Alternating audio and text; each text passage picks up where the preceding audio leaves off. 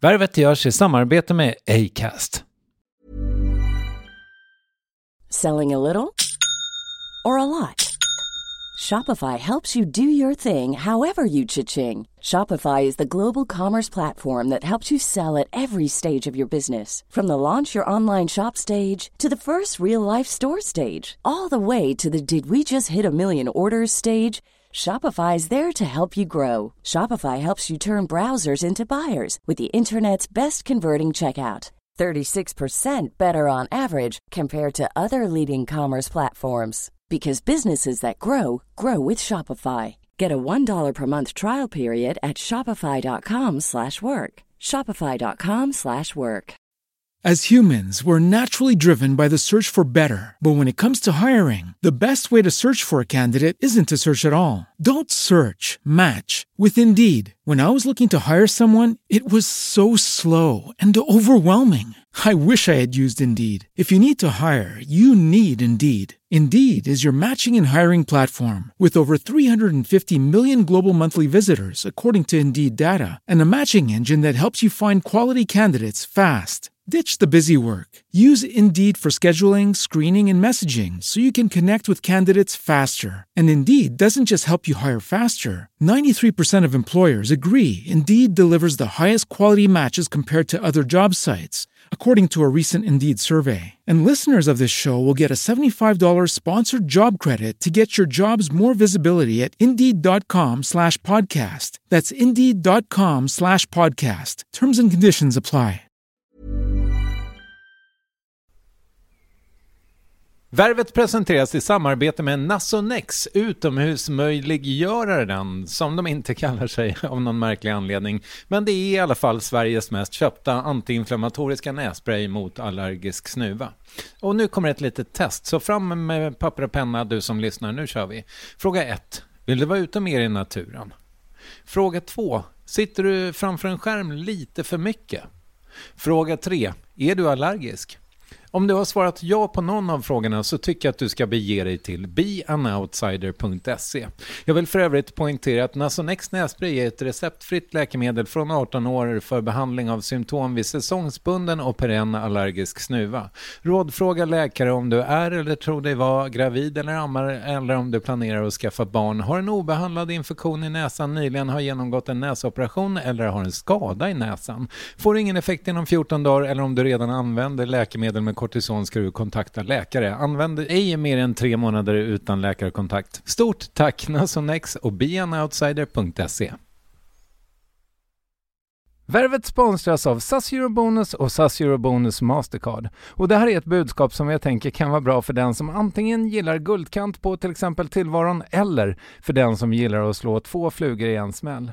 Om jag tittar på vad jag gör av med under en dag så är det typ 85% mat. Kanske tar jag en kaffe ute och relativt ofta unnar jag mig en lunch, men framförallt så handlar jag middagskäk och det blir nästan alltid ungefär 327 kronor. Och jag är förvisso med i alla mataffärers kundklubbar så jag får väl något slags luddig poäng på mina köp, men får jag poäng på allt, överallt? Jag får ju inte det och det är dumt, för visst, Eurobonus kan användas till resor, lounger och uppgraderingar, men otroligt mycket mer, som att bo på något av de 250 000 anslutna hotellen som finns att välja mellan. Perfekt om man vill ha en staycation med sin partner eller så. Och just nu, mellan 23 april och 5 maj, får du 5 000 Eurobonus extra poäng om du ansöker om ett SAS Eurobonus Mastercard kreditkort. Kreditkortet som ges ut av SEB Kort Bank AB, där effektiv ränta är 19,27%. Vilket exempelvis blir 47 108 kronor om du använder 40 000 i kredit i ett år. Men det är förstås inget tvång att utnyttja krediten. Få poäng på allt överallt och du börjar på saseurobonusmastercard.se. saseurobonusmastercard.se. Tack SAS Eurobonus och SAS Eurobonus Mastercard.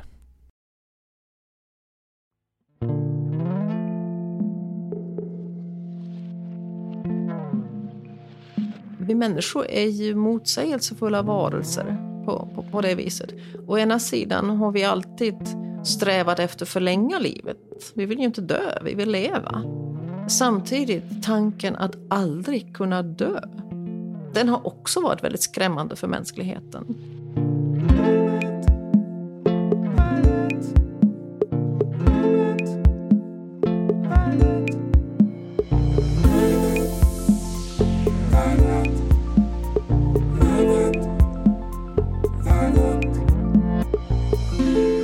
fyllde nyligen 67 år och efter 8 av dem på den högsta posten i Svenska kyrkan lägger hon ner staven i höst. Antje Jackelén är historisk i det att hon där 2014 blev den första kvinnan på posten som ärkebiskop.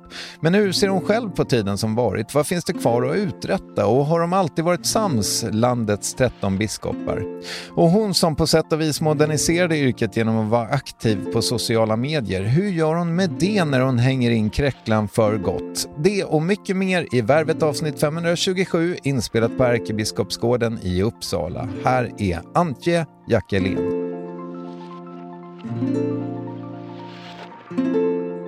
Men du, Antje, kul att vara här. Ja, kul att ha dig här. Hur mår du? Jo, men jag mår bra. Ja. Du, räknar du dagarna nu tills du ska få flytta härifrån? Jag tror att jag har sådana måttband som jag klipper av. Nej, jag räknar inte. Nej, men hur känns det då? Ja, det känns bra. Så jag brukar säga att jag har frid i det här beslutet att lägga ner staven då i slutet på oktober. Sen hindrar ju inte det att det kan kännas lite berg- och dalbana ibland. Och sen undrar jag ju hur det kommer kännas efteråt. Mm. Ja, vi ska komma till dina framtidsplaner så småningom, men jag har några frågor innan dess.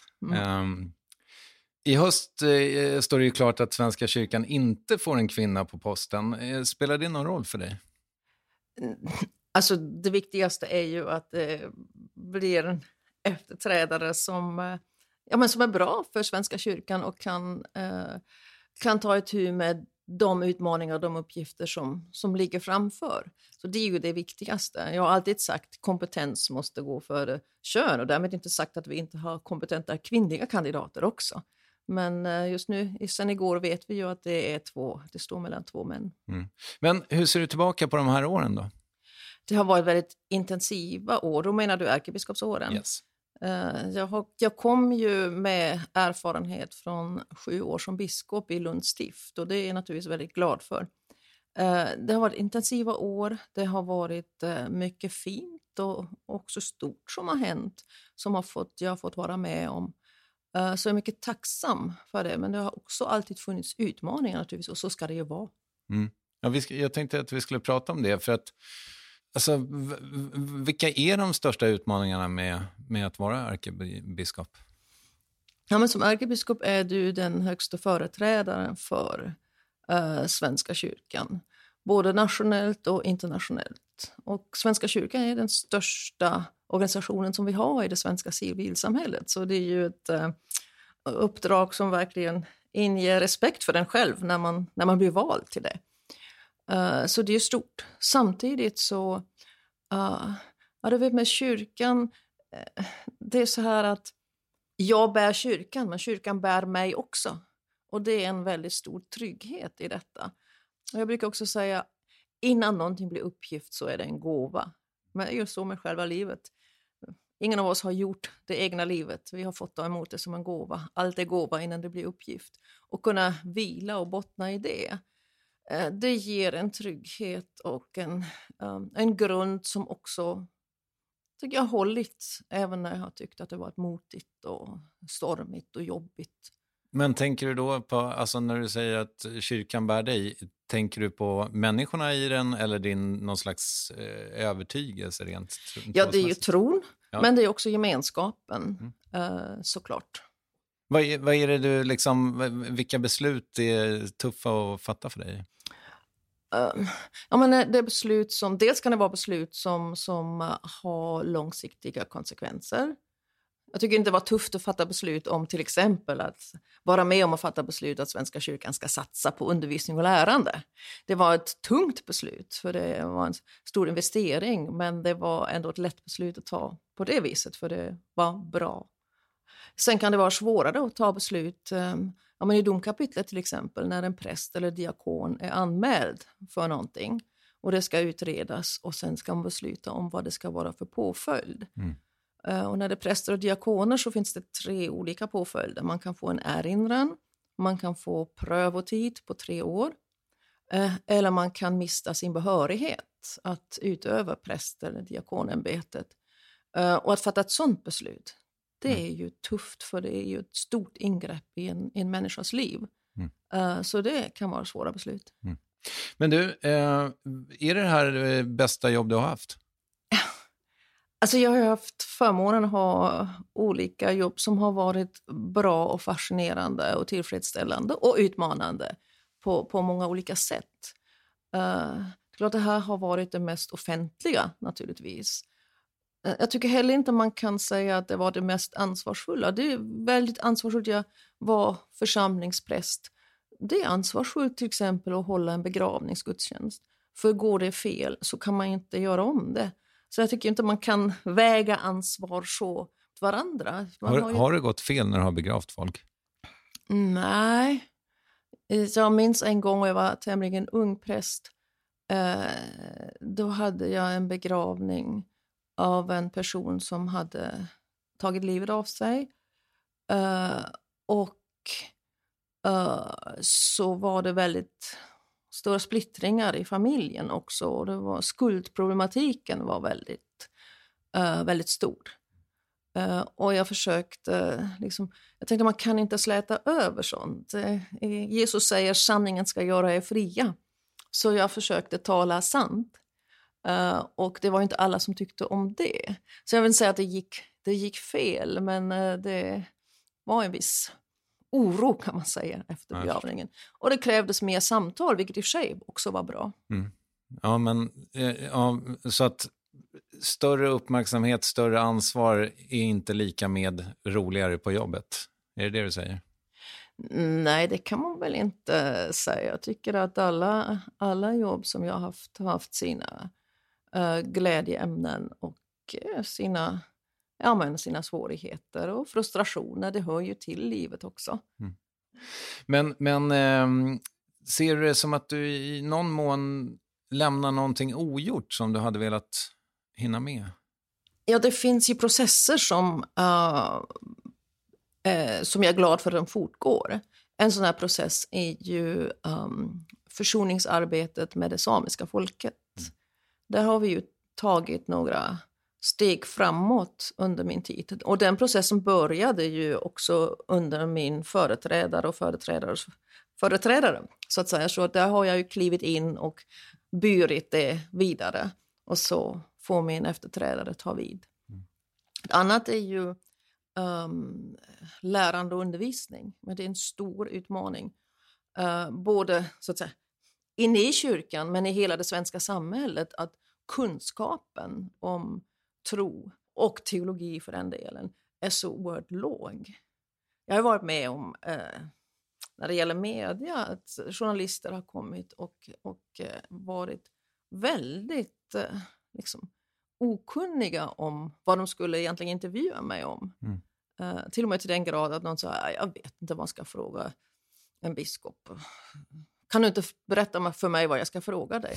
Och då tänkte jag så skulle man ju aldrig bemöta en fotbollstränare eller en företagsledare på det viset. Så att vi har en stor utmaning att höja kunskapsnivån där och det är ett arbete som vi har gjort några saker här under min tid men det måste också fortsätta. Ja, för att alltså, du har ju varit någon slags ansiktet utåt givetvis för Svenska kyrkan men jag menar du har ju också gjort ett ganska tungt PR-arbete tänker jag under dina år. Men om vi pratar om så här saker som då kanske inte är fullbordade, jag menar, känner du att det finns mer att göra på den punkten så att säga? Ja, kommunikation är ju viktig, har alltid varit viktig egentligen. Jag menar, religion har med relation att göra, med relationer. Och relationer kan man bara vårda genom kommunikation. Så det har kyrkan alltid gjort.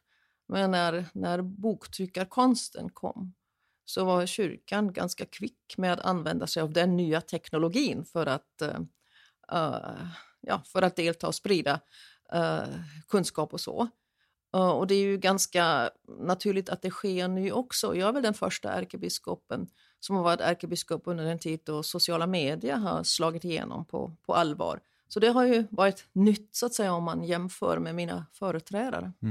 Du är ju inte purung. Hur har det varit liksom att närma sig Instagram och så vidare? Alltså, har du tyckt att det varit roligt? Har jag börjat med relativt sent. Jag började med Twitter då Jag tror det var 2011 eller någonting. Och det var rätt kul. Det var så att då var jag biskop i Lunds stift. Och till att vara biskop hör jag att man gör visitationer, det vill säga man besöker församlingar. Eller, ja. Och så när jag gjorde det och planerade det så försökte jag ibland... Så det var till och med så att jag blev frågad någon gång av en tidning, vill du blogga hos oss medan du gör de här besöken under några dagar? Ja, det var kul. Vill du chatta med våra läsare? Ja, det var kul. Och sen kom vi på ett större ställe där det inte fanns den här lokala intresset från media, utan det var ingenting. Så vad gör vi nu? Och då kom min dåvarande pressekreterare på sig. Du skulle ju kunna testa att twittra. Och då sa jag, men det låter jättekul, för då kan jag liksom säga, jag testar här under de här dagarna och gillar jag inte det så kan jag liksom sluta med äran i behåll, så att säga. Så vi gjorde ett sånt försök och då tyckte jag det var så pass givande så att jag fortsatte. För jag gillade, då var det ju bara 140 tecken. Så jag tyckte jag fick en kick av att formulera någonting kort och kärnfullt som ändå var meningsfullt. Och till och med kommunicera med folk. Och den här tanken att ja, men i princip vem som helst kan komma i kontakt med mig. Och det blev ju aldrig fler än jag kunde hantera. Så det var en väldigt fin period på sociala medier, tycker jag. Men sen var det ju annat som tog över. Speciellt Twitter har ju ändå förändrats eller polariserats på något sätt. Det finns mycket pepp och stöd och kärlek på Twitter också. Men det finns ju väldigt mycket motsatsen också. Mm. Så att, kommer du fortsätta med sociala medier efter? Ja, på något sätt. Men det blir ju inte på samma sätt. Det gör det ju inte. Så jag behöver fundera över när det närmar sig hur jag vill ställa om. Jag har ju en Facebook-sida också som inte jag själv gör, utan det är mina medarbetare som sköter den. Så det är på det sättet. Och den kommer ju då att upphöra på det viset. Med Twitterkonto får jag se hur jag gör med det. Och Instagram, som det känns nu, så kommer jag absolut ha kvar det. Mm. Vi pratade lite om vad som är tuffast med jobbet, men vad är roligast då? Ja, men roligast är ju dels att det är så omväxlande arbetsuppgifter och själva saken. Jag menar, att få jobba på heltid med att sprida evangeliets goda nyheter, så att säga. Det är ett fantastiskt uppdrag. Jag har också jag har fått så pass mycket också feedback om att det som jag som ärkebiskop, det som vi som kyrka gemensamt kan bidra med, det är så oerhört viktigt. Och det är så uppskattat och det finns så många goda förväntningar. Så det ger ju lite boost. Farliga är naturligtvis att det kan jaga på för mycket så att det är svårt att se gränserna.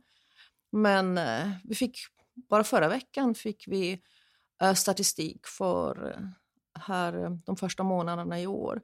Och det som är väldigt glädjande, det är att det fortsätter att öka antalet människor som söker inträde i Svenska kyrkan. Och de som utträder, de är fortfarande fler än som träder in, men det minskar antalet som utträder. Och framförallt så visar det sig att andelen människor som säger att kyrkan är relevant i samhället har ökat från 40% till 58%.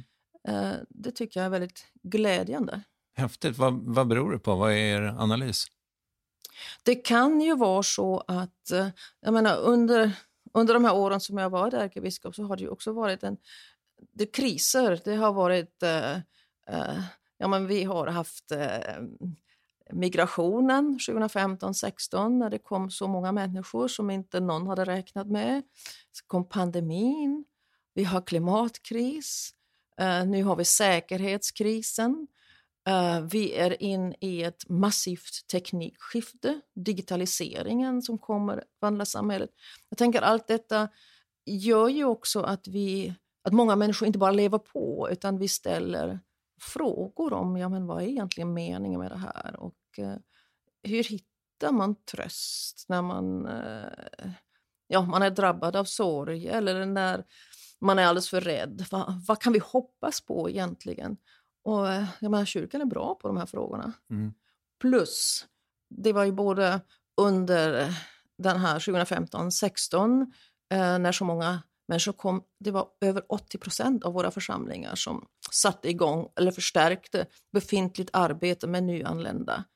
Allt från liksom mat och kläder, men också språkcafé och stöd på olika sätt. Och när pandemin kom, ja, men det var ju kyrkan, för församlingarna, diakonerna som klev fram och organiserade att människor fick mat och mediciner när man inte kunde gå ut själv och allt det där. Så jag tänker det märks ju också att här är något viktigt. Och det var likadant med gudstjänsterna. När vi nu inte kunde ha hur mycket folk som helst i kyrkan och vi gjorde det digitalt, så nåddes plötsligt så många fler personer. Och tv-gudstjänsterna då påsken 20, jag tror det fördubblades av människor som tittade på dem. Och jag pratade bara för några år sedan med tyska motsvarighet för tyska kyrkan. Och samma där. De säger också att vi har nått fler människor, andra människor. Det är någonting som händer. Mm. Nu håller väl förhoppningsvis pandemin på att ebba ut, men det måste ju ha varit lite tufft för er, även om ni har kunnat göra det digitalt. Men en gudstjänst bygger väl lite grann på något slags kontakt med människorna i bänkarna, så att säga. Ja visst, det har varit väldigt tufft att ställa om. Och vi har ju också kämpat mot inkonsekventa regler som vi har drabbats av oproportionerligt, som vi har tyckt. Ja, när vi hade den här regeln, bara 8 fick samlas, 8 i Uppsala domkyrka, samtidigt som gymmen hade liksom en på 10 kvadratmeter. Det var helt, och där flåser man och sprider verkligen mer än vad man gör när man sitter stillsamt i en gudstjänst i Uppsala domkyrka. Det är dessutom volymen är så pass, vi har påtalat det men inte fått gehör för det riktigt. Däremot fick vi gehör för att vi krävde ett undantag för begravningar. Det var ju fullständigt omänskligt att bara tillåta 8 personer på en begravning. Så vi fick ju då ett undantag att det fick vara i alla fall 20 som kom. Mm. Men hur var det då? Alltså, nådde det dig? Påverkade det dig? Eller är det liksom, för jag antar att i viss mån handlar det väl, du är väl också stöd för dina kollegor, så att säga? Mm. Jo, men vi pratade ju mycket i biskopskollegiet om detta och rådgjorde också med varandra vilka råd biskoparna i sin tur skulle ge sina kyrkoherdar i sina stift. Och så var det ju olika på olika platser beroende på storlek, också på spridningen. Det såg vi väldigt tidigt att reglerna gällde över hela landet, men det var delar av landet som hade ingenting, medan Stockholmsområdet var väldigt drabbat. Och de sa, men varför ska vi ha de här restriktionerna när det inte behövs? Och sen när det hade liksom lite lättat i Stockholm och lättat där, så sa han, men nu är det liksom krisläge hos oss, vi kan inte lätta. Alltså det var väldigt mycket också Stockholms perspektiv på de där reglerna, tyckte biskoparna. Mm. Gillar du alla dina kollegor? Ja, vi har en god kollegialitet. Jag tror det har att göra med att vi har bara varann. Vi är bara 13 biskopar och en ärkebiskop. Och vi på det viset lite beroende av varandra, av att stödja varandra. Samtidigt är ju var och en själv också, så vi nöter ju inte på varandra i vardagslivet, så det blir inte de grälen som man skulle ha när man skulle behöva leva tillsammans hela tiden och jobba dagligen ihop. Nej, men det är väldigt god stämning i biskopskollegiet. Blir det aldrig dispyter? Jo, det händer att vi tycker olika.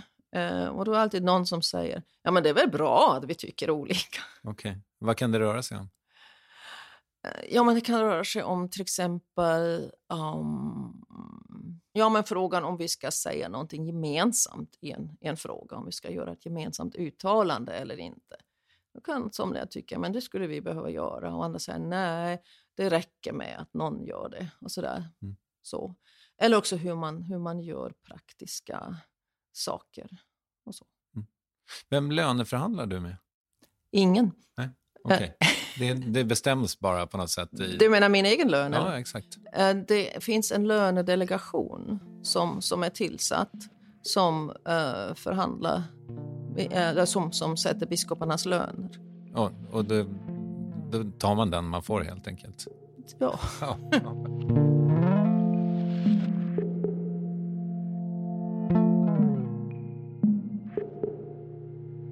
Men du, jag tänkte att vi ska återkomma till kyrkan och jag vet att du får prata om det här ibland, men jag tänkte ändå vilja att vi går tillbaka lite grann på bandet, kanske typ 60 år. Vad var det för sammanhang du växte upp i? Jag växte upp i Tyskland i en småstad, hade då ungefär 20 000 invånare. Vad var det för plats här, Däcke? Ja, det ligger i utkanten av Ruhrområdet. Jag tror alla att det är liksom svart och smutsigt. Men det var väldigt grönt, precis vid floden Ruhr. På gränsen till något som heter Sauerland, som är så här lite berget och grönt. Är det industriellt mycket eller? Ja, vi hade mer kemiskt industri, så inga gruvor där direkt. Okay. Annars var ju det kolgruvor på den tiden ännu. Och ja, min far jobbade i kemibranschen. Min mor var någon typ av läkarsekreterare, men sen som många kvinnor på den tiden då hemmafru. Har en äldre bror, 4 år äldre än jag. Vad blev det av honom? Han hamnade också i kemiindustrin, lackkemi. Och jag gick i skolan och så var det som efter 4:e klass fick man välja. Då hamnade jag på gymnasiet. Gick 9 år på gymnasiet och det var i grannstaden, så då blev jag sån här bussåkande. Det som kanske var karaktäristiskt att där jag bodde fanns väldigt få flickkompisar. Jag fick flickkompisar först när jag gick i 1:a klass.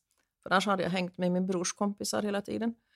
Och sen när jag började gymnasiet så var jag enda tjejen i min klass som kom från så att säga grannstaden.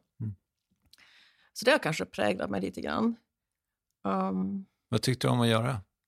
Ja, vad gjorde jag? Jag var aldrig inne i idrottssvängen, och det hade att göra med när jag var 4 år gammal så fick jag jag blev sjuk, så låg jag på sjukhus i 4 veckor. Och på den tiden så låg man ensam ju. Med andra barn då. Så det var nog ganska traumatiskt egentligen. Vad var det för något? Det var hjärtat. Och det visade sig att det hade nog att göra också att jag hade dåliga halsmandlar som togs då. Men jag minns fortfarande att eftersom det behandlades då så att jag fick ligga i sängen precis hela tiden. Och efteråt fick jag lära mig gå igen och så. Så det har jag nog minnen av. Så du känner att du halkar efter liksom? Ja, fysiskt lite då. Va? Men sen var det ju det att läkarna hade lite olika uppfattningar om det var bra för mig med idrott eller inte. För det mesta så fick jag inte ens delta i idrotten i skolan. Men det gjorde nog inte... För min mormor sa sen när jag var 5 år gammal: den här flickan måste börja skolan. Hon är tråkig. Så jag började skolan lite 1 år för tidigt. Och var alltid yngst i klassen då, ända till jag tog studenten. Och det kanske också har präglat mig att jag började liksom, att jag var alltid yngst. Ja, så liksom, som jag har förstått det i andra intervjuer, det liksom, fanns tron där alltid för dig? Ja, eller? Förmånen av att ha vuxit in i en familj där tron fanns som en självklarhet. Men vi gick i söndagsskolan när vi var barn och jag fick lära mig de bibliska berättelserna och sådär. Så det var aldrig något tvång, men det fanns där och pratades väl inte så mycket om. Det var så självklart. Så det var egentligen först när jag var tonåren som jag liksom brottades själv och fick liksom göra tron ändå till min, om man nu ska uttrycka det så. Hur var tidsandan då? Jag menar, alltså det här är ändå 50-60-tal i Västtyskland. Ja, det var ju, tror jag, ganska mycket framtidshopp. Alltså jag minns ju att mina föräldrar talade om den dåliga tiden. Och då menade de egentligen tiden direkt efter kriget. Som det var brist på det mesta och så. Och min pappa hade ju varit i kriget. Han fick dagen efter att han tog studenten så var han ju tvungen att ut i kriget. Och han var ju som väl de allra flesta män i den generationen. Han pratade inte om det. Och min mamma jag var ju ung yrkesarbetande och det var ju stora ombäranden och osäkerhet och otrygghet. Visste man om huset skulle vara kvar när man kom hem på kvällen och plötsligt var en bro sönderbombat och sådär. Då fick man ta en annan väg och så. Det var ju speciellt. Så när det väl sen ordnade sig och så kom ju det här så kallade Wirtschaftswunder. Det kom ju det här ekonomiska uppsvinget ganska fort. Jag tror att det var på det viset en hoppfull tid.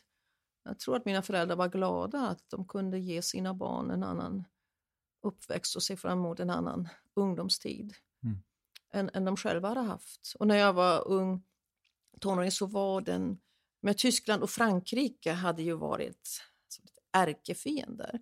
Så då fanns det ett program för att närma tyska och franska ungdomar varandra. Så jag var med om en resa till Frankrike och det var jättekul. Så jag har ju vuxit in också i det här Europa och det som nu är EU, ett fredsprojekt. Aldrig mera krig. Att det var det som var huvudtanken. Huvudtanken från början var ju inte att det handlar om pengar och varor. Utan det handlar om fred. Och det här att gränserna öppnades. Det gick att resa som man ville. Och när jag fick möjlighet att söka ett stipendium för att studera utomlands. Men känslan var ju, jag kan ju var som helst på jordklotet nästan. Och så att det var egentligen mycket en positiv känsla. Samtidigt som jag var ju 13 när 68 kom. Och i Tyskland handlade 68 väldigt mycket om att den unga generationen sa, farsan, vad gjorde du egentligen i kriget? Så det var mycket det här att uppgörelsen är inte färdig. Nej, för det måste, jag menar, din bror måste ju rimligen vara född typ 51 då. Ja. Alltså rätt diktan kriget egentligen. Ni måste ha haft massa frågor om det här. Eller var det locket på generellt i Tyskland kring andra världskriget? Eller krigen? Ja, när det var de personliga erfarenheterna så tror jag det var ganska mycket locket på. Däremot i skolan, det är skillnad, min man har berättat när han är 10 år äldre än jag. När han gick i skolan, då sa historieläraren, han stannade typ vid 1933. Så vad som hände efter det kan jag inte undervisa om. Det är för nära. Det där måste ni själva ta reda på. Men när jag gick i skolan då läste vi mycket om Tredje riket, om hur det har gått till, om ideologin, om motståndet som också finns. Och vi såg ju bilderna från koncentrationslägren, vi såg bilderna av kristallnatten, alltså judepogromerna, om bokbåden och allt det där. Så jag är nog väldigt mycket präglad av det. Men fick du fråga dina föräldrar om det här då? Ja, mina föräldrar, alltså min mor framförallt berättade. Och då kommer hon från en familj där man var liksom mot Hitler. Hon berättade liksom att när de hade åkt iväg någonstans och det var hennes morbror som skulle vattna blommorna. Och när de kom hem så de var ju tvungna att ha Hitlerporträtt i hemmet. Det kom ju barnen hem från skolan. Så hade han vänt mot väggen. Och min morfar, han stod på listan. Så om kriget hade fortsatt så hade jag förmodligen aldrig fått träffa min morfar i livet. Medan min fars familj, de var nog mera präglad av det här. Ja, men överheten ska man respektera. Så med avstånd skulle man förmodligen kunna karaktärisera dem som mer medlöpare. Så det går ju rakt genom familjen. Och liksom kändes det som att din far bar på någon slags skam då, eller ånger? Det vet jag inte. Alltså min far var en person med mycket hög moral. Han hade en väldigt stark rättskänsla. Och det var så intressant, hans egen resa. Då han fick ju studera först när han kom tillbaka från kriget. Och hamnade ju då i lackindustrin som civilingenjör. Och ju äldre han blev, desto mer engagerade han sig i då miljöarbete.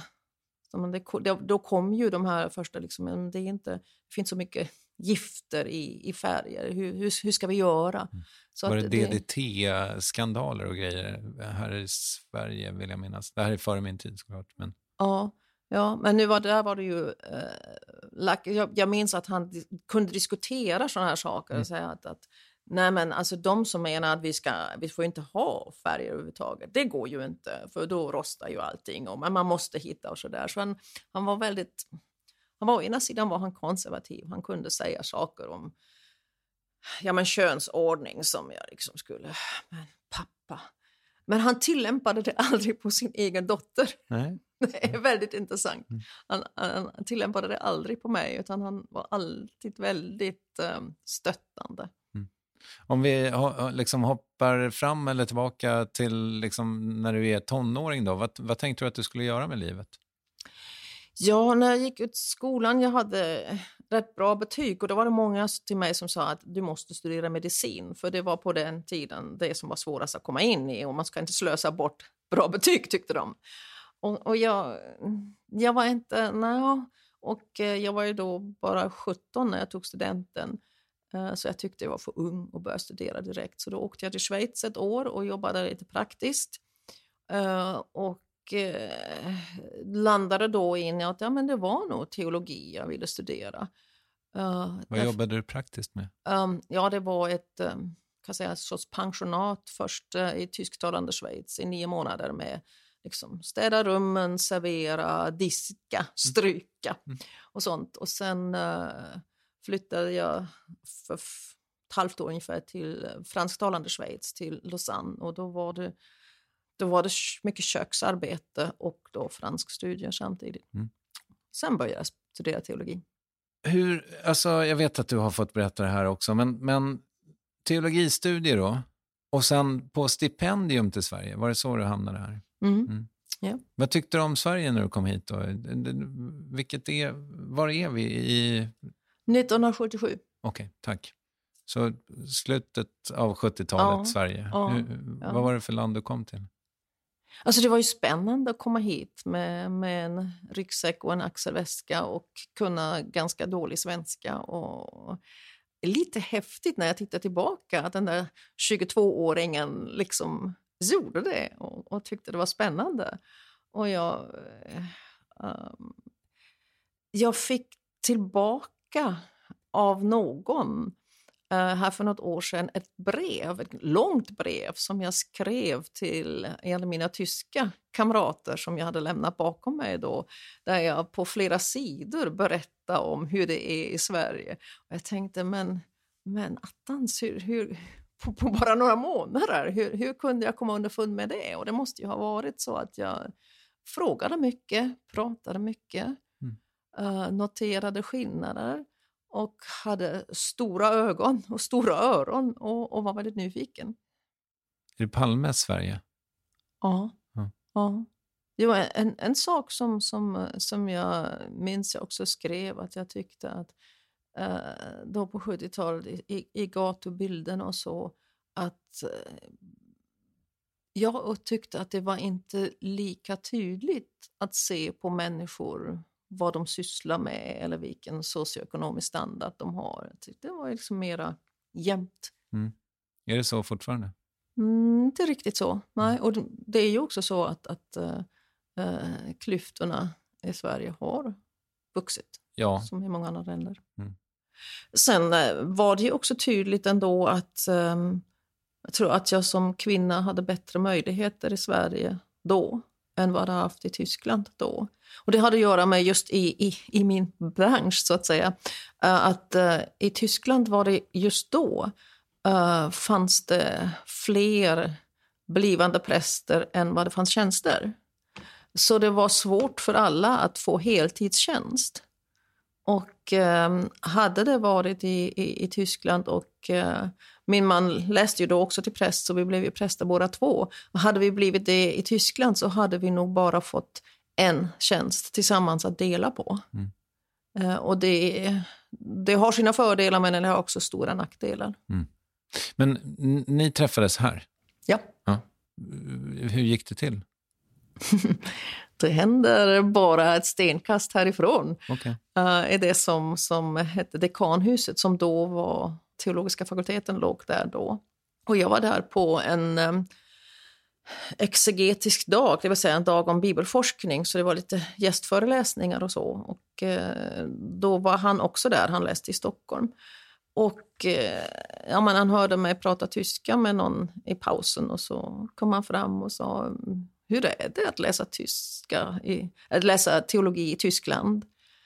För jag har också rötter i Tyskland och så började vi prata och sen lite senare så bjöd han mig till Stockholm, så träffades vi och så började vi umgås och den vägen är det. Ja, tycke uppstod. Ja. Men du, de allra flesta blir ju inte präster, så kan du sätta ord på varför du blev det? Det är bara en inre och en yttre kallelse. Jag är inte sån som vaknar en morgon och säger präst ska jag bli. Utan det var en teologi jag studerade. Och det intresserar mig, det har med det viktigaste att göra och samtidigt är det så ordbrett. Det är ett fantastiskt ämne. Jag menar, du lär dig texttolkning, det är etik, det är filosofi, du kan ha religionspedagogik, religionssociologi, filosofi, historia. Det spänner ju liksom överallt. Så det har ju fascinerat mig. Men sen växte det ju också fram, men det är nog präst jag ska bli. Och så bekräftades ju det då av kyrkan genom att de sa, vi vill ha dig, vi ska prästviga dig. Så jag blev prästvigd 1980 då i Stockholm. Vad tänker du krävs för att bli en bra präst? Ja, grunden är naturligtvis att tron och att viljan att växa och fördjupas i tron och dela den med andra. Sen behövs ju då teologiska kunskaper och inte bara liksom ha kunskaper utan så bli teolog. Jag tänker alltså, om vi tänker på läkare eller advokater, vi vill inte ha människor som har läst ett antal poäng medicin eller ett antal poäng juridik. Vi vill alltså som har blivit advokat, som har blivit läkare och så bli präst. Och sen tänker jag att empati, nyfikenhet, kärlek till människor, kreativitet, det säger nu för tiden i alla yrken ska man vara kreativ. Ja, men det låter ju ändå som ett ganska smalt nålsöga. Ja, jag tänker också det har alltid behövts också en mångfald av präster. För om alla präster skulle vara stöpta i exakt samma mall, det skulle inte vara bra för kyrkan, och olika kontexter kräver ju också olika begåvningar, olika kompetenser och färdigheter. Jag tänker en präst som arbetar till exempel på universitet behöver dels ett speciellt intellektuellt intresse men också naturligtvis intresse för just att arbeta med yngre människor. En som arbetar i kriminalvården, en som arbetar i en liten landsbygdsförsamling, i en medelstor församling eller i ett jättestort pastorat där det finns hundratals anställningar. Så det är väldigt brett också. Men hur ser det ut idag? Det kanske inte du har koll på, men hur är liksom är det ett framtidsyrke? Är det många som söker sig som vill bli präster? Jag vet inte, jag har inga exakta siffror om hur det ser ut och det kan vara också regionala skillnader i landet. Men ett framtidsyrke är det alla gånger därför att det som en präst gör är svårt att ersätta genom automatiserade processer. Tänker jag. på det viset är det ett framtidsyrke. Det finns ingen robot som kan göra ditt jobb så att säga. Det är svårt att tänka sig. Ja. Eller hur? Inte omöjligt.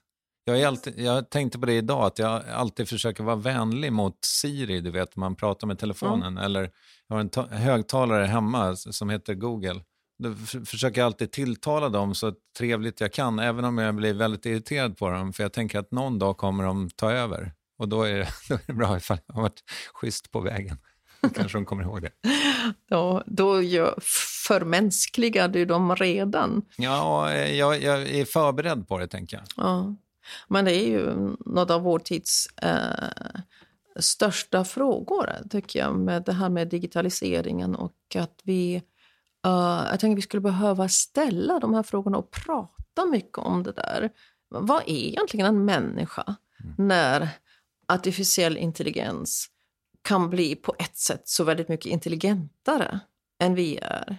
Ja, eller vad tänker det blir lite science fiction, men ändå. Om de tar över, om de här självlärande maskinerna liksom utveckla någonting som gör att de skulle kunna tänka sig och utrota mänskligheten. Men också, vad är egentligen vårt arbete? Vad betyder det? Om vi inte behöver arbeta därför att roboten gör allting. Hur mycket betyder det för vår identitet? Vårt arbete, vårt jobb. Och hur ordnar vi ekonomin? För var det ju så, fler människor i arbete betyder fler pengar. Nu är det mer data betyder mer pengar eller tillväxt. Vad har det för konsekvenser för hur vi organiserar vårt samhälle? Vad tänker du om det då? Alltså om vi om 40 år faktiskt inte behöver jobba för att maskiner sköter allt? Jag tror inte det blir så, för om man ser tillbaka på stora teknikskiften så har de ju naturligtvis tagit bort en massa jobb. Men de har också skapat nya jobb. Problemet är bara att de nya jobben kommer inte samtidigt som de gamla försvinner. Och det är inte de som har förlorat sina jobb som får de nya jobben alla gånger. Så det har ju också förr varit sociala oroligheter i sådana här övergångsperioder. Och ett mänskligt samhälle planerar ju för sånt och försöker mildra de negativa konsekvenserna.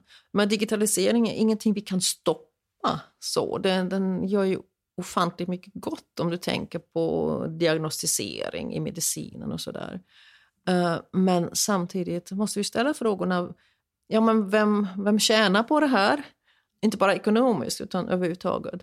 Och vem betalar priset? I det korta perspektivet, i det långa perspektivet. Och vad gör det med vårt sätt att vara människor och medmänniskor? Hur bevarar vi vår mänsklighet och vår medmänsklighet i detta?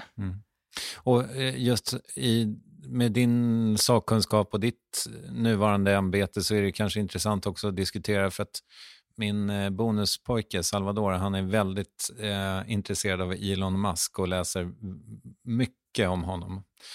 Vilket ju är kul på sätt och vis. Men Elon Musk har ju då tydligen förutspått att man inom en ganska snar framtid ändå ska kunna typ tanka ner sitt intellekt på något sätt. Så att när kroppen tar slut så ska du kunna tanka in den i något nytt. Vad gör det med liksom själavårdsyrket när vi sitter på en hårddisk någonstans? Ja, och de fantasierna har ju funnits länge, och vi människor är ju motsägelsefulla varelser på det viset. Å ena sidan har vi alltid strävat efter förlänga livet. Vi vill ju inte dö, vi vill leva. Samtidigt tanken att aldrig kunna dö, den har också varit väldigt skrämmande för mänskligheten. Att någonting aldrig tar slut. Det måste ju vara den största ledan man kan tänka sig. Så vi är motsägelsefulla varelser. Och jag tänker att den här motsägelsefullheten, den kanske också är källan till mycket av vår skaparkraft.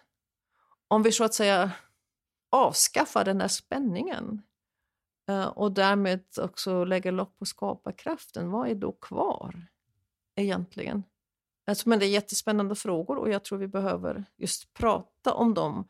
Också tänka både på möjligheterna och på dystopierna som finns där. Men de kan inte leda oss till att säga att vi måste liksom stoppa digitaliseringen. Så det kan vi inte och det ska vi nog inte heller göra. Mm. Men tycker du att Svenska kyrkan är det en modern organism? Det är ju en organism i sin tid och med sin tid. Men kyrkan har funnits i princip i 2000 år med samma budskap, med samma, om man tar världsspråk, med samma produkt. Och det finns ju inget annat företag som har en sån historia. Där vi kan peka på både sånt som har varit jättebra och sånt där kyrkan har gått totalt vilse. Mm. Det finns en viss fog att människor ibland säger att kyrkan har överlevt trots allt som människor hittar på. Det är nog det största gudsbeviset som finns. Men vi har ju också lärt oss att det svänger en hit och det svänger en dit. Man behöver inte vara med i alla extrem, utan någonstans finns det också någonting i mitten där kyrkan nog har funnits väldigt ofta. Och samtidigt som kyrkan också har ett framtidsperspektiv. Jag har funderat ganska mycket över det när just den här, jag tänker det som vi upplever som svårt i vår tid. Det har ganska mycket att göra med att vi har för mycket rädsla och för lite hopp. Och då hopp inte liksom förhoppning, ja men det ska nog ordna sig, utan ett grundat hopp. Och ett sånt hopp kan aldrig vara grundat på bara titta bakåt hur det har varit, utan det måste vara titta framåt, vilka löften har vi? Och det är ju naturligtvis där trosdimensionen kommer in. Mm. Ja men om Gud har lovat, ja men då tittar jag också på det här löftet. Jag tittar inte bara på trenderna som liksom bakåt och säger ja men jag kan vara optimist för att det går åt rätt håll, eller nej jag är pessimist, det går bara åt skogen. Utan jag ser det, men samtidigt så tittar jag också och spanar efter löftena, efter det som kommer framifrån. Och jag tror där finns en källa till hopp. Ett hopp som kan härbärgera liksom vreden och frustrationen över allt som är fel. Och som kan vara realistisk både när det gäller människans makt och skaparkraft och utvecklingsförmågan, men också vara realistisk när det gäller vår sårbarhet, vår svaghet och vår dödlighet. Och sen utifrån det kunna välja liksom en modets väg. Tänker jag, det är det som hoppet gör. Att i de flesta situationer så finns det oftast fortfarande valmöjligheter att välja en väg som är modigare än någon annan. Mm. En sak som många är rädda kring är ju klimathotet givetvis. Hur tar kyrkan hand om alltså hur miljövänliga är ni? Ja, vi kämpar ju som alla andra. Och vi har ju egentligen en väldigt stark motivation, därför att vi menar att det vi har omkring oss, det är skapelsen, det har vi inte gjort själv, vi är beroende av den. Det är Guds skapelse och vi har ett uppdrag att vårda den. Och igen, det är det här dubbla. Å ena sidan så har vi ju ganska mycket makt och använt makten för att exploatera. Men samtidigt är vi också ganska svaga. Vi är ju för varje andetag beroende av den här skapelsen. Så att vi har fått också teologiskt upp ögonen för det här mycket mer än vi har haft under långa tider. För det har ju också funnits teologier som har faktiskt legitimerat utnyttjandet av skapelsen. Så dels bör vi göra ett arbete mentalt. Tala om det, förkunna om det, motivera. Men sen behöver vi också själva som stor organisation se över vårt fotavtryck när det gäller klimatet. Och det arbetar vi med. Vi har en färdplan för klimatet. 2030 ska ju vara klimatneutrala. Vi ser över inköp, resor. det som alla andra också gör. Biskoparna skrev redan 2014 ett biskopsbrev om klimatet som har varit betydelsefull och som kom i en reviderat upplaga då 2019 och på engelska 2020. Och det är så lite grann rättesnöret, för där finns både vad vet vi egentligen och hur hanterar vi osäkerheten över det som vi inte vet och hur har vi egentligen hamnat här och vad ska vi göra nu? Dels själavårdsmässigt, hur ska vi ta hand om vår ångest? Det är ingen bra idé att bara förtränga det. Utan hur hanterar vi det så att vi får ett hopp som frigör handlingskraft. Och dit hör ju också att kan vi faktiskt avstå någonting för att vi kan se att det är bra för våra barnbarn och deras barnbarns skull. Mm. Men vad är de stora var är ni störst klimatbov så att säga? Jag vet inte om man kan säga så, där är vi störst klimatbov. Jag antar att det går åt ganska mycket energi med alla era fastigheter. Och... Det gör det ju. Så att ha grön energi och att minska energiåtgången är viktigt. Sen har vi ju också Svenska kyrkan är en av de större eller skogsförvaltare i landet. Mm. Och där har vi också utmaningar. Inte minst också, jag är ingen expert överhuvudtaget på hur man bedriver skogsvård på rätt sätt. Men jag har ju följt diskussionerna och vet ju också att det är inte alldeles enkelt att säga så ska det vara här. Nej, just det. Men det görs ett arbete av skogsförvaltarna med att förena ett klimatansvar med också social hållbarhet. Alltså det är inte så enkelt som att säga men nu gör vi ingenting, nu låter vi det bara stå, det är det bästa. Jag lärde mig att skogen har en omloppstid som är långt, 70-100 år. Så vi måste också ta ansvar för vad kommer de att tycka om 70-100 år hur vi sköter skogen idag. Mm. Och då är det inte så enkelt som att säga men om vi inte gör någonting alls överhuvudtaget då har vi räddat det. Utan man måste väga olika sätt att vara hållbar mot varandra. Men det vi har gjort som är viktigt för oss att vidga hållbarhetsbegreppet. Att säga det är helt klart ekologisk hållbarhet. Men det kan vi inte ha om vi också tänker ekonomiskt. Annars blir det inte långsiktigt. Men vi måste också tänka social hållbarhet. Och vi måste tänka andlig hållbarhet. Alltså hur får vi den andliga motståndskraften som hjälper oss att verkligen ta itu med det här. Mm. Jag tänker att det här med kremering, det är inte så himla miljövänligt. Är det inte bättre att man bara så här, vi kan kremera, det är inte så bra för miljön, begrav personen bara som den är. Mm. Det är inte er sak kanske? Jo, vi är ju huvudman för begravningsväsendet. Vi har det statliga uppdraget förutom i Stockholm och i Tranås. Okay. Då är det kommunalt. Men det arbetas med de här frågorna och det är klart att krematorierna också följer miljöregler om utsläpp och så där. Men sen är det ju så att kremering är ju det vanligaste begravningsskicket, har blivit det i Sverige. Men visst, jordbegravning finns som en möjlighet. Men då finns det också de som säger att det blir också utsläpp från kroppar och så.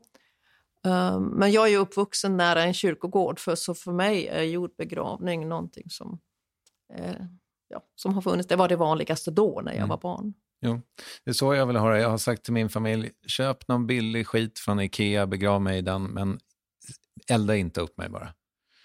Ja, så är det med det. A lot can happen in 3 years, like a chatbot may be your new best friend. But what won't change? Needing health insurance. United Healthcare Tri-Term Medical Plans, underwritten by Golden Rule Insurance Company, offer flexible, budget-friendly coverage that lasts nearly 3 years in some states. Learn more at uh1.com. It's that time of the year. Your vacation is coming up. You can already hear the beach waves, feel the warm breeze, relax, and think about work. You really, really want it all to work out while you're away. Monday.com gives you and the team that peace of mind. When all work is on one platform and everyone's in sync, things just flow. Wherever you are, tap the banner to go to Monday.com.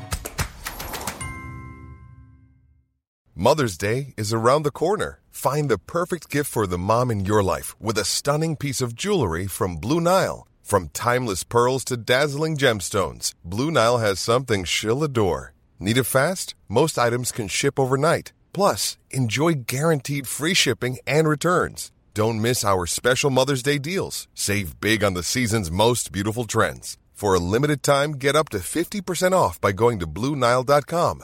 That's BlueNile.com.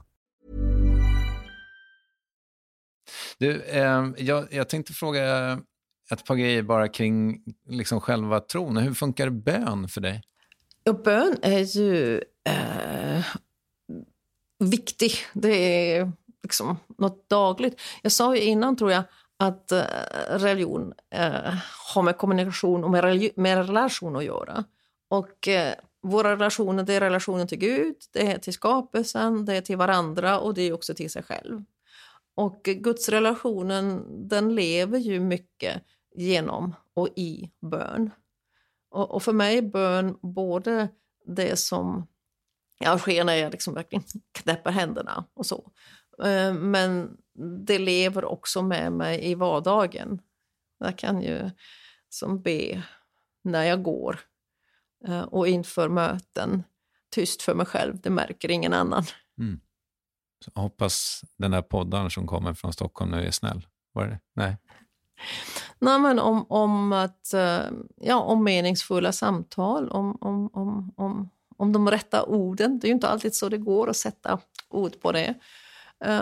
Men om att det blir berikande. Mm. Men hur ser du på synd?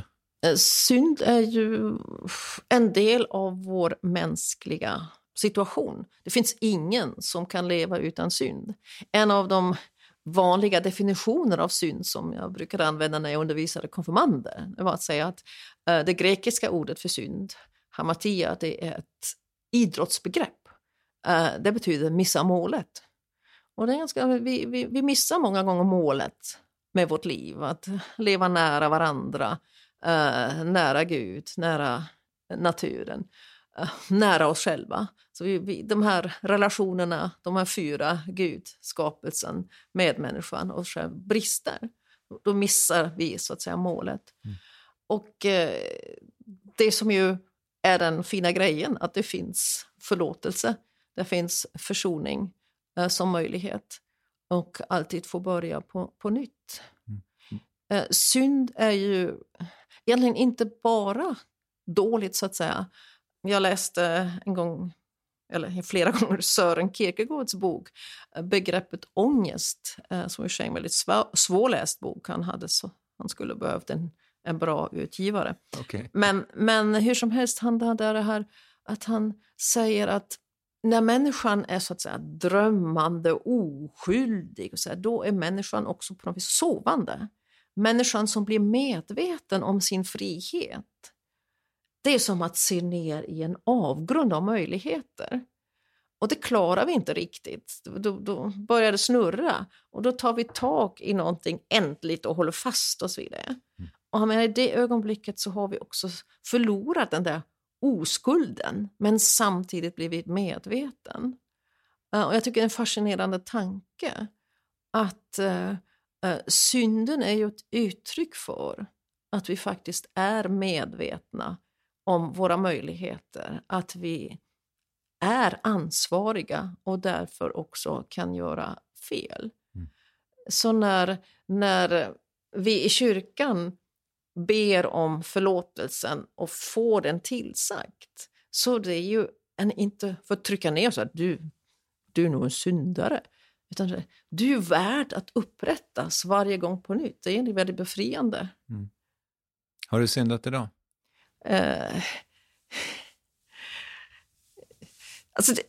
Har du syndat idag? Jo, men vi lever ju hela tiden med det här, och det finns ett syndabekännelse som vi använder gärna framförallt under fastetiden. Jag har del i världens bortvändhet från dig, alltså från Gud.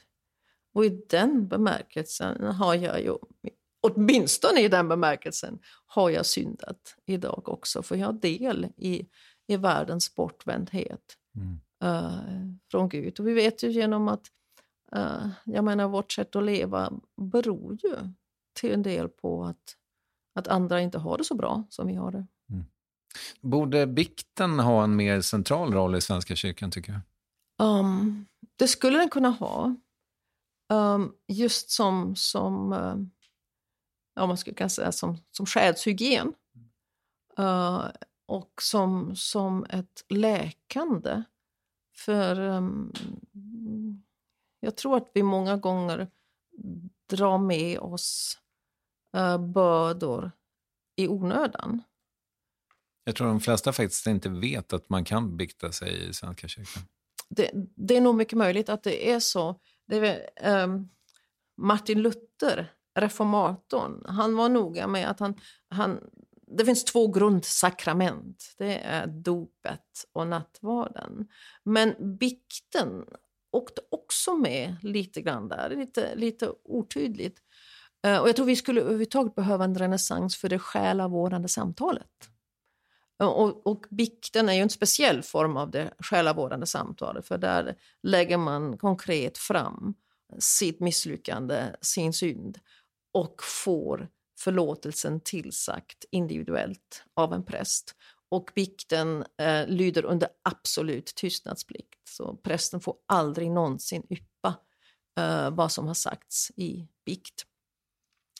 Jag tänker att, och jag har pratat om det någon gång med en person som jobbar inom psykiatrin och som säger att vissa saker som hamnar i psykiatrin, de skulle egentligen hamna i själavården. Och hade de hamnat där tidigare så hade det kanske aldrig lett till psykiatrin. Så jag tänker själavården är också lite för okänd. Mm. Vi såg dock i samband med pandemin att jourhavande präst, själavården där, efterfrågan steg mycket, så vi behövde dubblera och utöka öppettiderna för jourhavande präst. Mm. Min känsla kring det här sekulariserade landet är ju att vi har liksom en russinen ur kakan kristenhet, eller vad man ska säga. Alltså att när det blåser riktigt ordentligt, då ringer man till prästen, eller liksom om kungens barn ska gifta sig, då blir det relevant, kanske om man själv ska gifta sig också för den delen. Men vi har ju ganska lite i våra liv ändå, kyrkan, de flesta av oss. Men det måste ju ändå vara ett problem, tänker jag. Jag brukar säga att vi är bara hälften så sekulariserade som vi ser på själva. Alltså när jag är i internationella sammanhang och säger hur många som är medlemmar i Svenska kyrkan, då säger jag, va? Hur kan det då vara så att Sverige ses som det mest sekulariserade landet i världen? Och jag tror det har att göra med att det är en delvis felaktig självbild. Vi har liksom frånhänt oss mycket av, så att säga, det medvetna språket. Jag vet inte hur många gånger jag träffat människor som säger, jag är inte religiös, men... Och så kan vi ha ett samtal som mycket väl avslöjar, men det finns ju tro, en tillit, och det här är viktigt för människor. Och så kan jag skippa det där, jag är inte religiös, men jag är inte intresserad av det. Låt oss tala om vad vi litar på egentligen, hur vi odlar vårt hopp och det där. Och jag menar, det är så många människor som hänger upp sina adventsstjärnor troget. De kanske inte tänker på att det egentligen är en kristen handling de gör. Eller man är noga med att fira jul och ha sina traditioner. Men det är också ett uttryck för någonting. Men det är ju vanligare med julklappar än julotta, så att säga. Ja, men vi har så att säga olärt oss att säga, men det hör till en sorts kristen identitet ändå. Att göra det. De här orden, jag tror, vi ryggar tillbaka honom ganska mycket och lite i onödan. Och jag tror det har delvis att göra med att vi har vi har nästan lite grann en övertro på att vara neutrala. Men vi tycker att det var ju bra att vi var neutrala under förra seklet och då hamnade vi inte i krig. Alltså är neutral bra. Det kan ju låta ibland så att när en person i det offentliga livet är uttalat troende, ja, men den kan ju inte vara neutral, den är ju biased. Och det är väldigt dumt egentligen att ha det som utgångspunkt. Som om att säga jag är ateist, som om det skulle vara neutralt. Eller jag tror inte på det, men på det. Men vi har alla någonstans ju en existentiell och andlig hemmahörighet. Det blir mycket mer spännande om vi börjar prata om det istället för att säga nej, men det där kan vi inte prata om. Dessutom är det farligt att inte prata om tro och religion i det offentliga samtalet, för det är starka krafter. Och starka krafter måste också alltid belysas kritiskt. Vi behöver religionskritik. Och den blir antingen frånvarande eller så blir den väldigt enfaldig om vi liksom säger det här är ingenting vi pratar om, möjligen under bordet men inte på bordet.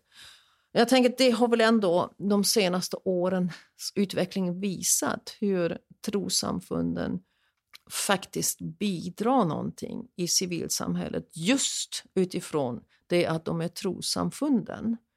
Så under pandemin har jag ofta hört politiker eller människor på myndigheter säga det ni gör är oerhört viktigt. Men det sades aldrig på presskonferenser. Och det har att göra med det här, nej men vi ska liksom hålla armlängds avstånd. Ibland är det bra med avstånd, men det där är en väldigt konstgjord avstånd. Ja, det finns, som vi var inne på det här med PR-arbetet, det finns lite för din efterträdare att fortsätta arbeta med det helt enkelt. Ja, det finns mycket att fortsätta med. Apropå det då, vi kanske bara ska stanna kvar lite på kyrkans roll i samhället ändå, för att jag är lite nyfiken på det här med en stor valfråga såg det ut som att bli vad är det här med gängkriminaliteten? Vi är bäst på dödsskjutningar i Europa tydligen, i Sverige. Vad kan kyrkan göra där? Ja, men kyrkan gör en del redan där. Jag var bara de senaste dagarna på en konsultation tillsammans med mina motsvarigheter för den evangelisk-lutherska kyrkan i Finland och då för den protestantiska kyrkan i Tyskland. Och det ingick också ett studiebesök i Malmö där jag tyvärr inte kunde vara med, men där man visade upp hur man med andra trossamfund och civilsamhällsorganisationer faktiskt har jobbat med det här. Och vi vet ju att i Malmö på sin håll har det faktiskt gått ner. Så det går att göra skillnad. Och det handlar ju ofta om att skapa mötesplatser, att skapa nätverk och också att men på det viset skapa hopp. Det finns ju möjligheter. Och ett annat exempel som inte är Sverige, när jag 2009 var på världsreligionernas parlament i Melbourne i Australien, så inbjöds vi ett studiebesök hos polisen där. Och så hade polisen ett multireligiöst råd. Och utgångspunkten var, vi har många språk, vi har många nationaliteter, vi har många kulturer och många trosriktningar, men vi är en stad. Och polisen samlade då företrädare för väldigt många olika samfund till regelbundna möten och hade då upptäckt att det var oerhört värdefullt. Dels var det förtroendeskapande och förtroende är alltid hård valuta. Men det var också informationsmässigt bra, för de här ledarna, de är samhällets kapillärer, de har kontakter verkligen på basen. Och kunde då också signalera om det var liksom oro på gång eller om det var någonting som inte fungerade. Eller där skulle polisen aldrig ha gjort sådana saker som att gå in med hundar i en moské. Men det skapar både kunskap och förtroende och därmed också förutsättningar för ett fredligare klimat i staden.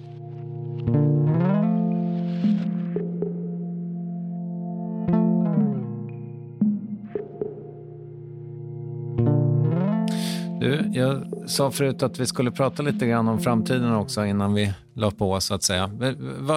Vad har du för planer nu? Jag menar, i oktober... 30 oktober lägger jag ner staven. Ja. Vad ska du göra sen då? Flytta. Vart? Till Lund. Okej. Tillbaka? Ja, vi har barn och barnbarn där i närheten, så det blir ganska naturligt för oss att söka oss närmare dem. Mm. Har du kökat lägenhet och så, eller? Ja, just det. Ja, det är klart. Ja. Ja. Vad ser du fram emot att göra då, med all ledig tid? Jag vet inte riktigt ännu. Det är lite spännande och samtidigt så lite otäckt. Jag vet ju inte hur jag kommer reagera när jag har levt så intensivt med så intensivt schema. Och sen blir det plötsligt mindre intensivt. Å ena sidan ser jag fram emot friheten. Å andra sidan kan jag också just undran vad händer med min själ i detta. Sen är det så att jag har kvar ett uppdrag, åtminstone ett år till, för Lutherska världsförbundet, som inte alls är heltid och så, men det, och jag har sagt ja till några enstaka saker som ska göra, och så jag räknar ändå lite med att jag fortfarande kommer att kunna bidra med ett och annat, men att det blir ett lugnare tempo, det hoppas jag. Mm. Men det är ju, jag har ju sett det på nära håll när yrkeskarriären tar slut, att det blir lite av en identitetskris på något sätt.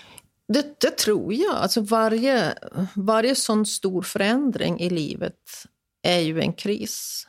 Jag menar, när jag då 2001 flyttade vi för 6 år till Chicago, och vi visste ju inte då alls hur länge det skulle vara. Och jag kommer ihåg att det var ganska krisartat. Mm. Särskilt eftersom vi kom dit 2 veckor innan 11 september hände och allt så. Men varje sån stor förändring är ju en kris, och vi genomgår ju alla kriser i vårt liv, och kris är ju, som vi har lärt oss, det är, på ett sätt är det smärtsamt, men på ett annat sätt är det också en möjlighet till utveckling. Just. Du svarade ju faktiskt aldrig på vad du tyckte om att göra som barn, så att jag vet ju fortfarande inte om du har några hobbys. Jag har inte haft så mycket tid för det, men det som jag tycker om, det är vandringar. Men tidigare år har jag ibland stickat faktiskt. Så jag har en stickning på gång, men det tar väldigt lång tid för det. Vad ska det bli?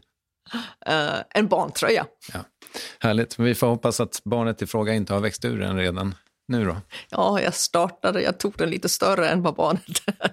Smart. Du, jag har ju ett succémoment som heter Frågor du inte fått förut. Och de kommer nu. Tror du på parfymallergi? Ja, jag tror det. Ja, okej. Fair enough.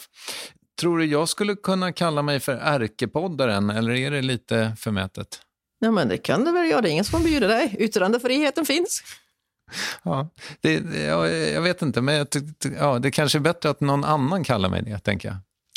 Det ligger någonting i det. Ja, vi får se. Men skulle du kunna tänka dig att kalla mig det? Nej. Jag skulle ju kunna göra det, därför det lär med ärkebiskop, det är ju ingenting som man söker till, man blir ju vald. Så jag tycker det var inne på någonting rätt där, att det blir svårt att göra det själv. Utan... Ja, det känns också nu eftersom den kommer ändå från mig, så nej, det blir inget bra. Jag tror jag hoppar. Har du någon favoritkotte? Kotte. Hur menar du då? Ja, alltså en frukt från ett barrträd. Nej, det har jag väl inte. Vi har väldigt många grankottar vid vår stuga. Men jag kan inte säga att det är en favorit. Nej, de är inte så roliga. Jag lärde mig idag också att de största kottarna är 60 centimeter höga. Oj då. Nej, vi kommer inte längre med det där. Hur viktigt är det att vara snygg på gymmet? Det tycker jag inte är så förfärligt viktigt. Vet du, det lärde jag mig nog i Chicago. Jag gick på gym där ibland, och det var ju verkligen alla sorters människor. Det var olika åldrar, det var väldigt olika kroppar, och det var väldigt olika också liksom prestationsförmåga. Allt från någon som liksom svetten stänkte och någon som satt där på sin motionscykel och samtidigt läste en bok. Du Antje, tack så hemskt mycket för att jag fick ta din tid. Men tack själv, Kristoffer.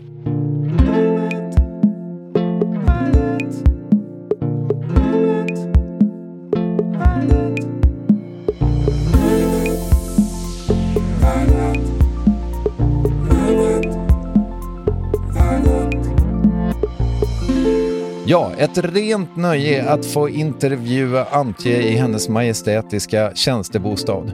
Ett annat nöje så här på sommaren kan ju vara ljudbok, och i din poddapp ligger nu första delen av just min bok i ljudform, Törst, och på torsdag kommer del 2. Det känns fint att få dela den med just Värvets lyssnare. Men om du är mer av en renlärig intervjulyssnare, ja men då har du ju något att se fram emot i nästa avsnitt. Men just när det kommer till liksom det här nya soundet så tror jag inte att det är någonting för mig. Och det kan ju också göra då att man funderar om det som jag gjorde för 10 år sedan, eller den soundet som jag har, om det ens funkar längre, eller om det finns någon marknad för det överhuvudtaget. Ja, den högt älskade rapparen Näki äntligen gäst i Värvet. Vi hörs då förhoppningsvis, om inte för. Tack för idag, och Pax Vobiscum säger producenten Ninni Westin, Acast, och så jag då, Kristoffer Triumf. Hej!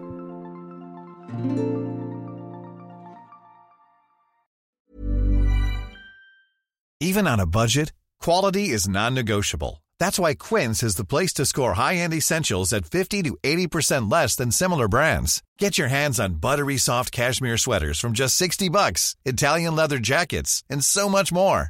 And the best part about Quince, they exclusively partner with factories committed to safe, ethical, and responsible manufacturing. Elevate your style without the elevated price tag with Quince. Go to quince.com/upgrade for free shipping and 365-day returns.